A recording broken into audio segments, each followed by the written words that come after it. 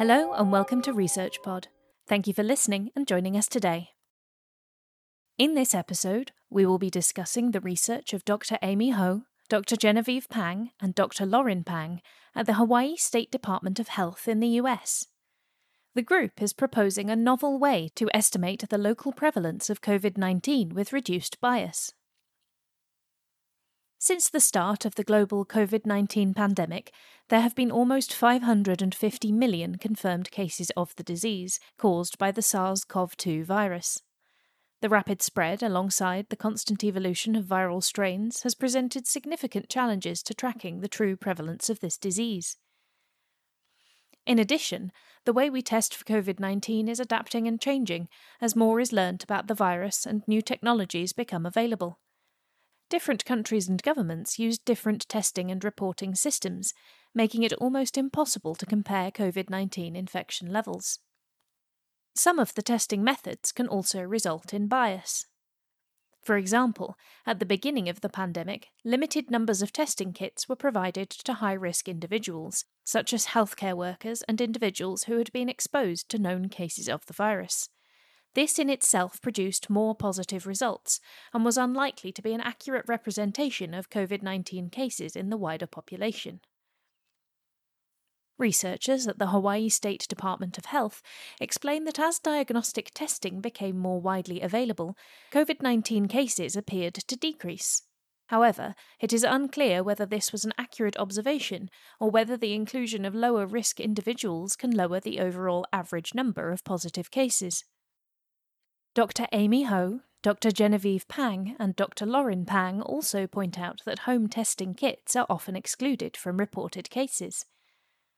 Overall, the biases within estimates of COVID-19 prevalence derived from these frequently changing, high-risk populations may result in inaccurate conclusions and poor-fitting public health policies for the management of COVID-19.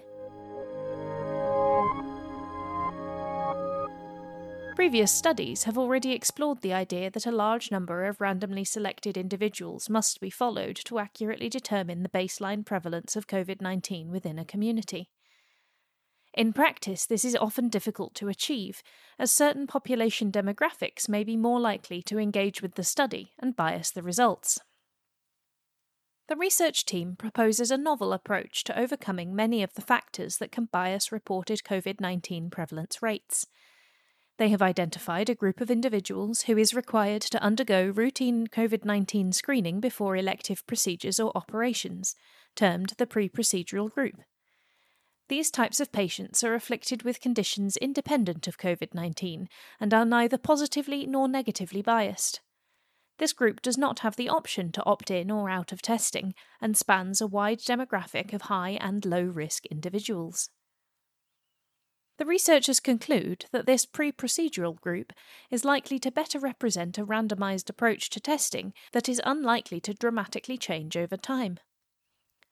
They suggest that this group may offer a robust surrogate marker to track infection rates within a community. In addition, many medical facilities already hold this information on a large number of patients, allowing retrospective analysis of COVID-19 rates over time.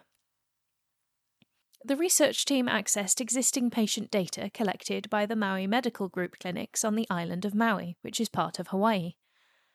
The Maui Medical Group has a patient base of around 35,000 to 40,000 patients, representing 20 to 25% of the island's population.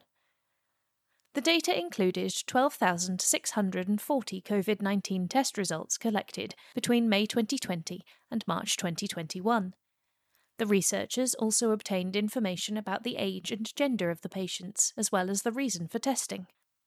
Those who fell into the pre-procedural group were individuals who required a COVID-19 test before undergoing routine procedures, including hip or knee replacements, endoscopies, or general surgery such as gallbladder removal. Using these data, the results were broken down into smaller subsets to better understand how specific groups contributed to overall reported COVID-19 cases. For example, were higher reported cases of COVID-19 mainly due to higher numbers in symptomatic patients, or those who had recently travelled abroad? The results showed that most patients underwent COVID-19 testing because it was a requirement ahead of a medical procedure. Others had symptoms of COVID-19 or had been exposed to someone with the disease. During this time period, the researchers concluded that around 0.1% of the pre-procedural group tested positive for COVID-19. This contrasted with 3.9% of individuals with symptoms and 4.2% of individuals exposed to a known COVID-19 positive case. Overall, around 2% of the total study population had a positive test result. The pre-procedural group contained fewer positive test results, although the number of positive test results did increase over time, regardless of which group was examined. The researchers explain that pre-procedural groups may show different patterns compared to a subset of selected high-risk patients with positive COVID bias, meaning those with COVID-19 symptoms or known exposure. Taking this into account, pre-procedural groups offer a sample population with less bias but which still show the same trends over time, allowing reliable tracking of COVID-19 prevalence. While this pre-procedural group spanned a broad range of individuals who were not acutely ill, it could be speculated that any individual who is receiving input from a healthcare setting may be more likely to be older, from a lower socioeconomic background, or have other physical, mental, or social complications. Indeed, the team also identified that pre-procedural patients may be more cautious when meeting others or leaving their homes in view of their upcoming medical appointments. They suggest that correction factors and adjustments may be required when modelling the reported data to account for these. A truly randomised sample is the gold standard to eliminate bias for estimating COVID-19 rates in communities. However, this type of sample is unfeasible because it typically requires months to collect, while COVID-19 rates are changing on the order of days. Amy Ho, Genevieve Pang, and Lauren Pang offer an attractive way to monitor infection trends over time.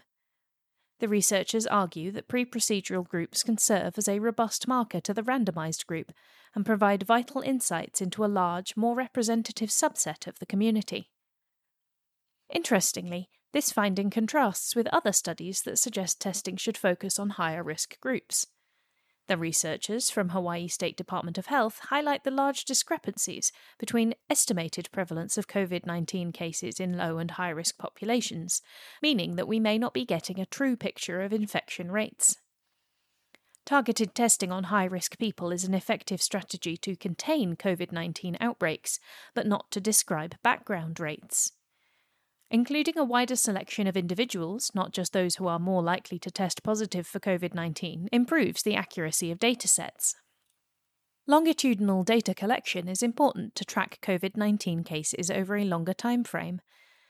Accurately tracking true local infection rates is crucial to assessing the efficacy of public health interventions.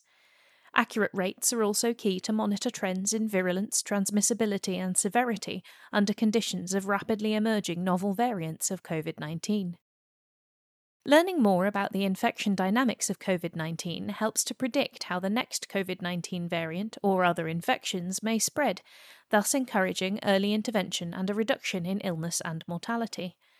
It also highlights an often underutilised population group that could be harnessed for similar data collections and analysis in the future.